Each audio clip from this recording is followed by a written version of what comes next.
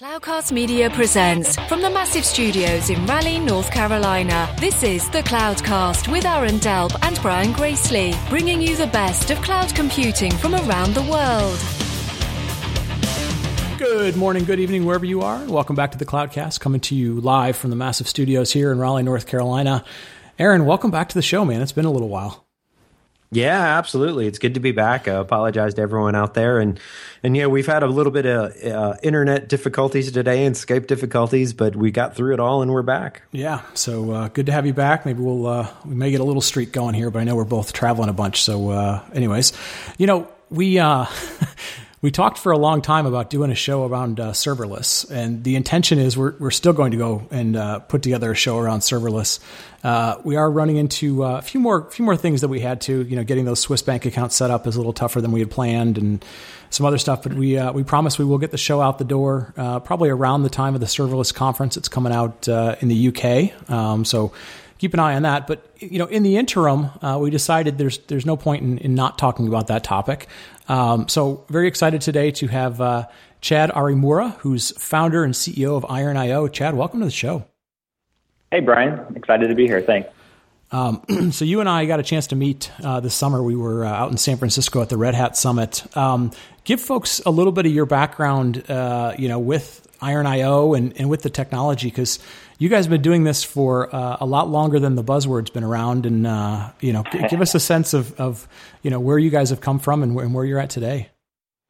Yeah, the Iron platform. So my co-founder and I were running a development shop back in 2009, 2010. And we really scratched our own itch. So we had 7 or 8 developers working for us at the time. We were trying to ship software for a number of clients that were pretty demanding. A lot of the customers that we had were IoT-like use cases where they'd had networking devices and solar panels and bicycles sending in data. And we would collect this data, aggregate it, create systems out of it, and created a platform that would automate this whole matter of shipping code to the cloud and doing ETL transformations on the data and building graphs and charts and PDFs. And so what we did was we built a multi-tenant system that our own developers could use and write small bits of code, zip it up, send it, and it would just run. And it would do all the load balancing and networking and spinning up of servers and infrastructure and connecting to databases. And that all happened on AWS. And then one day, one of our customers called and said, we're migrating to Rackspace. Can you run there? And so that was the beginning of what we call a multi-cloud, hybrid cloud, serverless platform. Okay. So fast forward a couple of years, we founded the company Iron.io in 2011 because of just developer interest in the service. And we wrote an article in 2012 called The Future is Serverless. So we put ourselves on the map a bit. We have proof that we were talking about serverless computing, even though it was a very controversial topic at the time. And now it seems to be one of the biggest buzzwords we've heard in years. So it's pretty exciting to be in the epicenter of it. Yeah. Yeah. And so Chad, I have to ask immediately, before we even get into any of the technology or anything, how do you feel about the term serverless? Because, boy, it's polarizing. It depends on what perspective you take. So I, as a developer myself, I'm a firm believer that I never want to have to think about servers. But the first misconception is obviously it takes a lot of freaking servers to run a serverless platform. We have thousands of VMs at any given time spinning up and down behind the scenes for our customers. And so it does take a lot of servers. So the term as a misnomer is not a technical architecture term. But I think what it does is really encapsulates the abstraction layer of where we're going. If you think about even the movement towards containers, you're still thinking to some degree about where you put those things, virtualization on top of hardware. But with serverless, you're really just writing a piece of code and shipping it, and it just runs. And so this construct of not ever thinking about any of the servers underneath it's really a state of mind, first and foremost. So I don't mind the term too much. Yeah. There you go. Cool. And let me ask you this then. So as this serverless movement kind of is really gaining as much momentum as it has, I mean, it really has been amazing, but we've seen Iron.io mentioned more and more with a lot of other platform companies that are out there. So tell us the basics of Iron.io and how does it really augment, serverless in general in these platforms as well? Yeah, so we have been running the company for 5 years, and our traditional go-to-market has been around a hosted model where we host the platform on top of AWS and Azure. We have some customers on Rackspace still.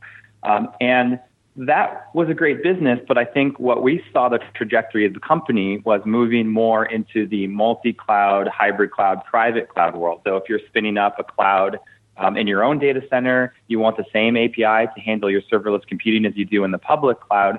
We provide that serverless abstraction API to run workloads equally, both on premise and in the cloud.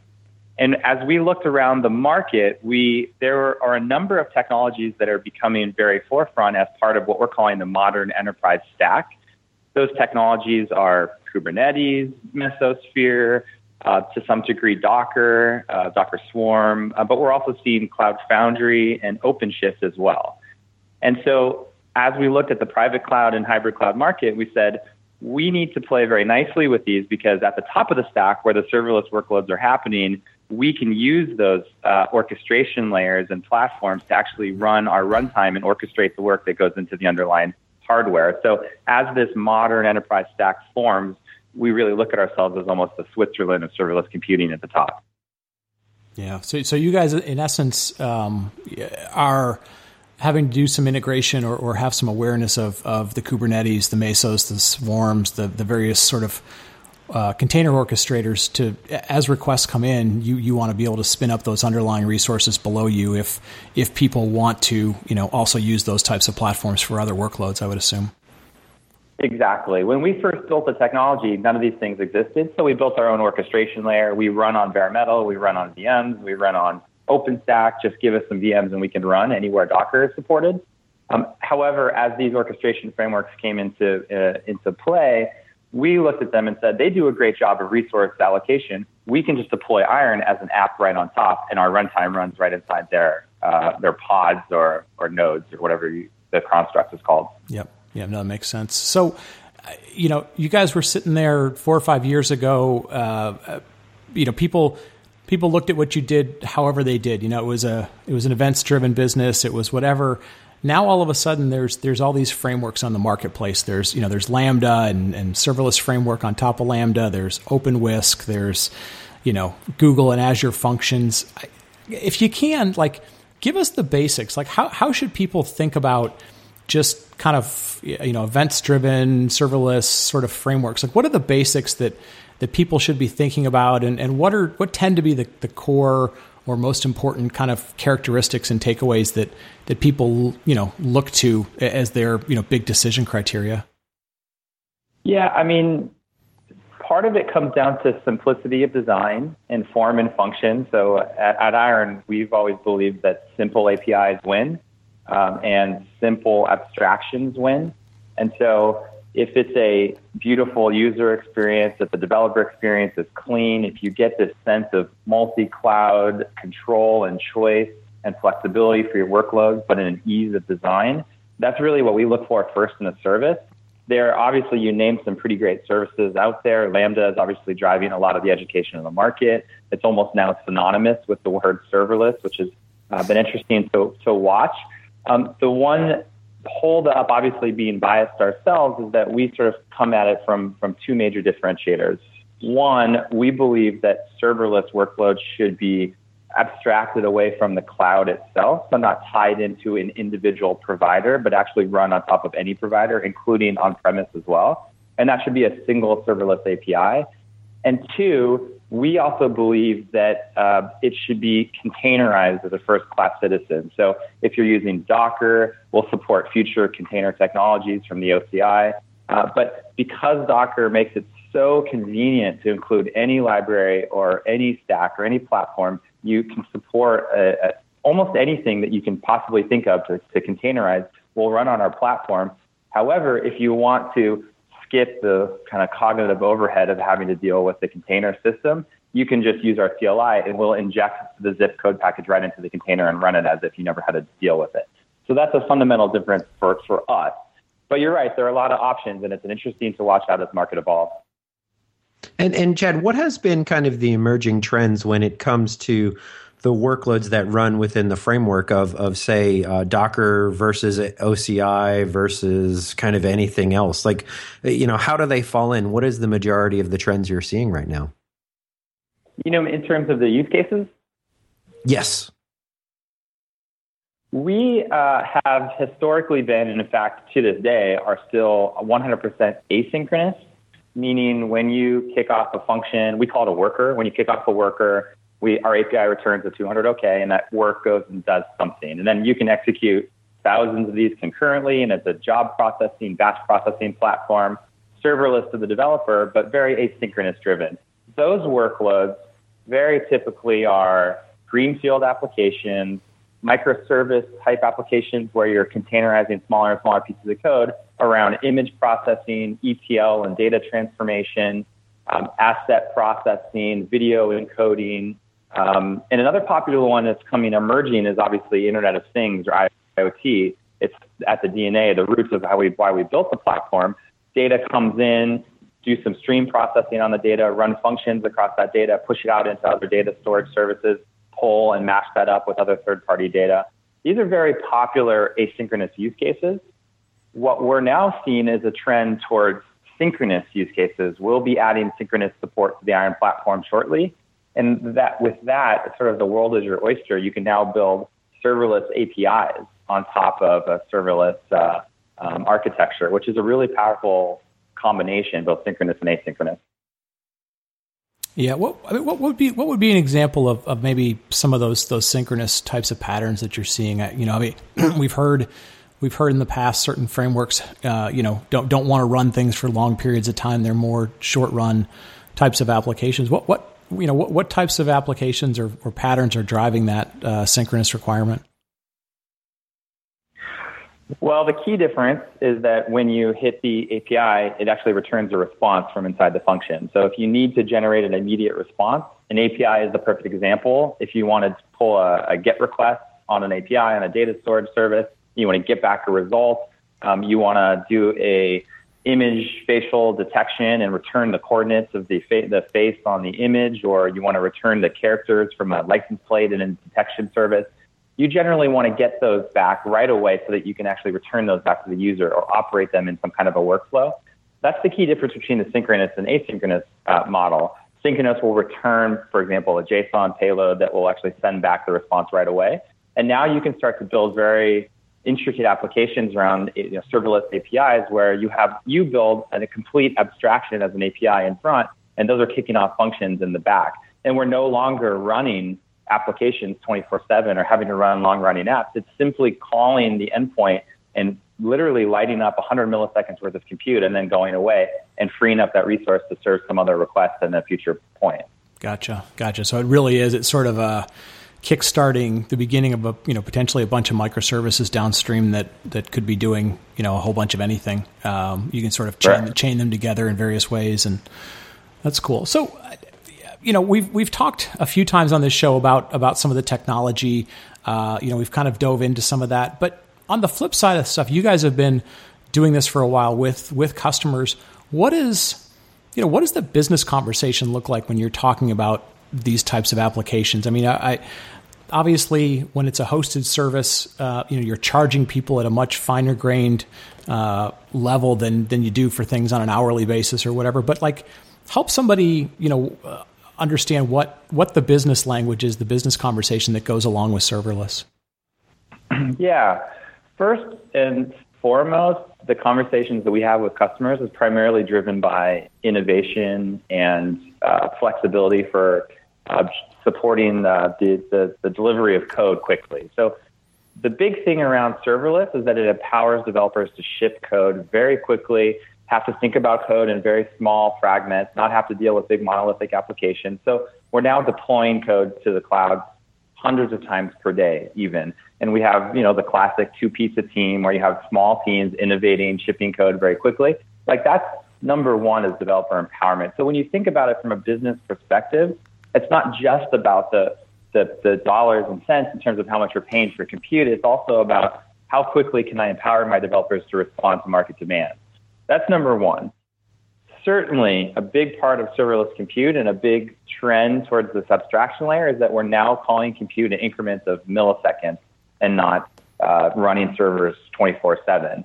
And that's really shifted the economic model of calling up compute on demand. So you mentioned event-driven computing. That's a very, I would say, subset of serverless computing where event-oriented actions will trigger functions, which then call up the resources in real time as opposed to having a service wait around 24 hours a day to be called upon from that event.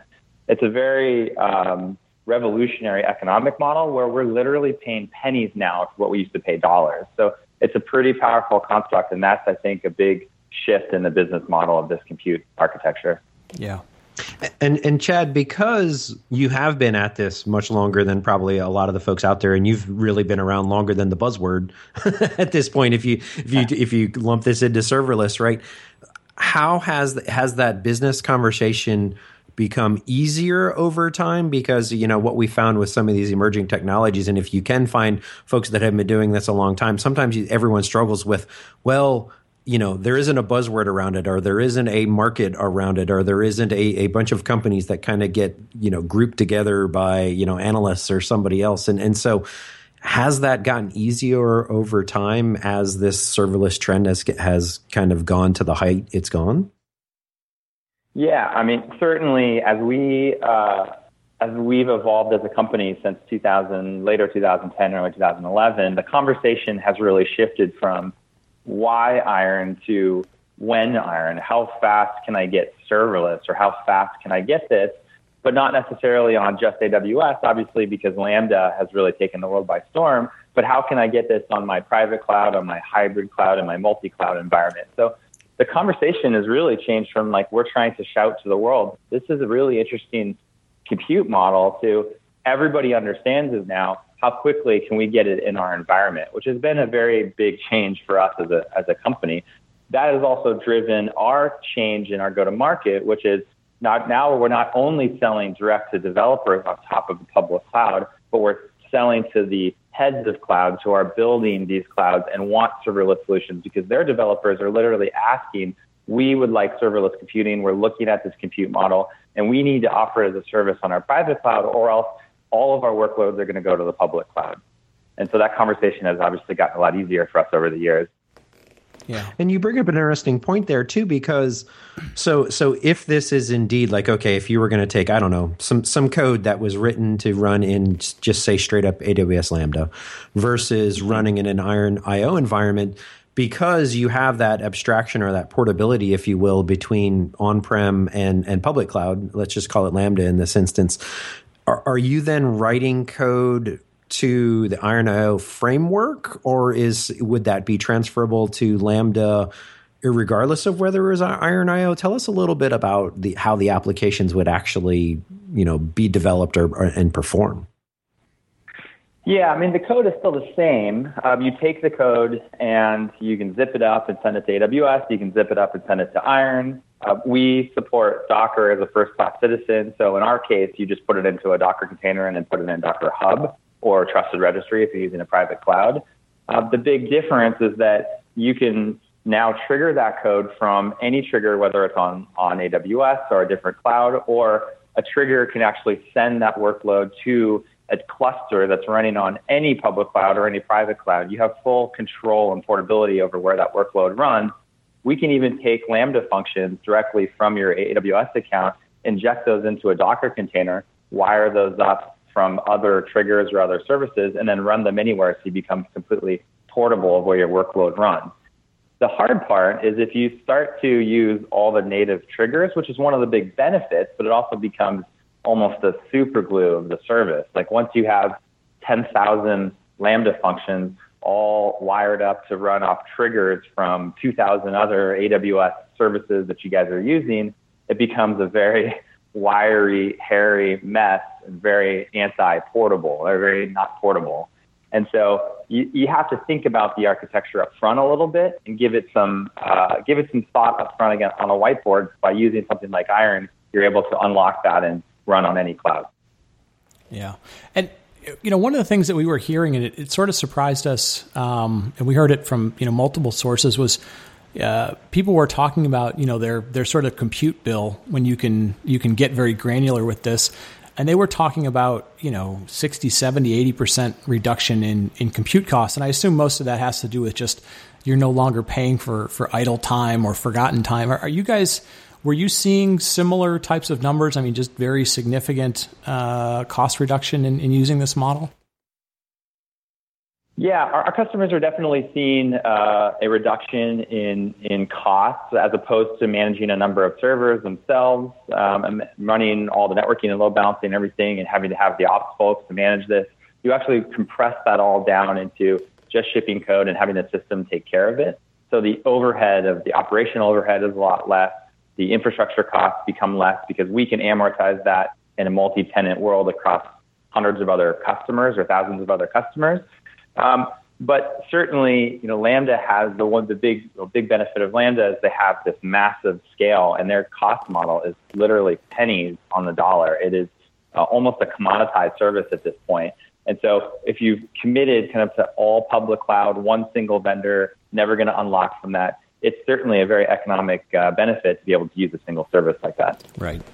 So it's the classic, if you're willing to, take what they offer you and the conveniences of that may work out very well. And if you're more interested in having some flexibility, that's where the abstractions and the multi-cloud piece of it really comes into play. That makes a ton of sense. Exactly. And if you are also okay with using the languages that they support and the limitations of the runtime and the error handling, I mean, there's a number of differences and sort of gaps in functionality, but at some degree, it becomes good enough. Right. Well, and I think there's some rough edges, but at the end of the day, you can get the job done.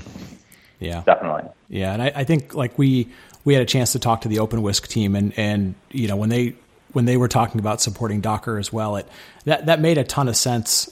We see that on the platform as a service side as well, is people say like, look, containers give us the ability to basically run any language, any framework we want. I don't have to be dependent on you delivering a runtime to me. So, I mean, the fact that you guys basically are sort of language independent, or could be, is a big deal for people that are moving, especially if you're moving into these new areas, asynchronous languages and lots of other things that may not be there out of the box.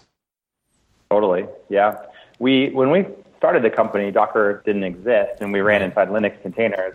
But we did it the same way. You would send code, you would zip code up, send it to us, and we would inject it into a single stack. But it was just so limiting to what you could do. And when Docker came around, we actually announced it at the GoSF meetup that we run here in San Francisco. It was like just the light bulb went off. This is the perfect level of abstraction to pair with functions of the service.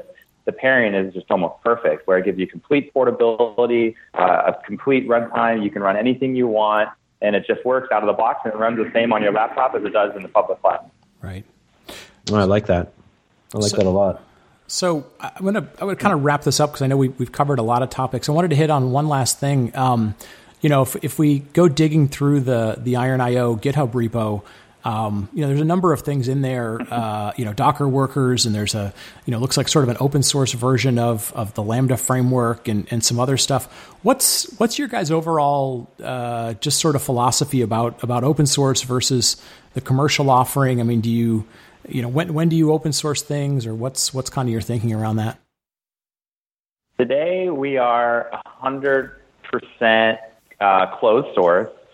We made a very deliberate decision to offer it as a hosted service without any installable code or any fidgeting you need to do, or installation or servers to manage. I mean, that was the true serverless model. But as we are transitioning into the private cloud market and the hybrid cloud market, there's definitely a benefit to having an open source version of your software to be able to integrate with the other layers of the stack. You don't want to be the only proprietary piece of code that sits on a whole open source stack. And so expect some announcements coming soon around open source. We're extremely excited, but have not made them just yet. Cool. Great to hear. What, what's the best way if somebody wants to engage you guys? They want to get a hold of the software. They want to play around with it, trial it. What are the good ways to either get the bits or just play around with a hosted service version? Yeah, well, that's the cool thing is you just go to Iron.io and you fire up an account and you're spinning up jobs within 5 or 10 minutes. It's pretty powerful. We're actually, I think we're executing around 2 to 3 million Docker containers per day in production for our hosted customers. And so the system is very battle tested. And then if you like what you see, you like the API, you like the experience, we are adding synchronous to it. Just give us a call. Number is at the top of the website, or send an email to sales@Iron.io or support@Iron.io, and we will engage. We're engaging in a number of proof of concepts now for large enterprise customers and cloud service providers to offer Iron as a serverless platform. So we're very excited for the next chapter of the company. Very cool. Very cool. Awesome. And can we expect you guys to be out at the Serverless conference in London or any other big events coming up? We are at Cloud Foundry Summit in Frankfurt, and I'm speaking on serverless at the O'Reilly Architecture Conference in London. And then we are speaking at the OpenStack Barcelona conference. And serverless is definitely high on the list. So I'm sure we'll have some presence. I'd love to hang out and talk serverless with anybody that wants to. Very cool. Very cool. Fantastic. Aaron, since you're back, why don't you take us home, wrap it up? Yeah, absolutely. So just wanted to say very quickly, too, hope everyone likes in listening to some of the serverless stuff. And the Serverless cast is coming. Won't be too much longer, hopefully. Hopefully we got a bunch of the bumps in the road worked out, but we shall see on that one. But yeah, coming soon. But certainly, Chad, thank you very much for your time today. And on behalf of Brian and myself, thanks for listening this week. And we'll talk to everyone next week. Thank you for listening to the Cloudcast. Please visit thecloudcast.net to find more shows, show notes, videos, and everything social media.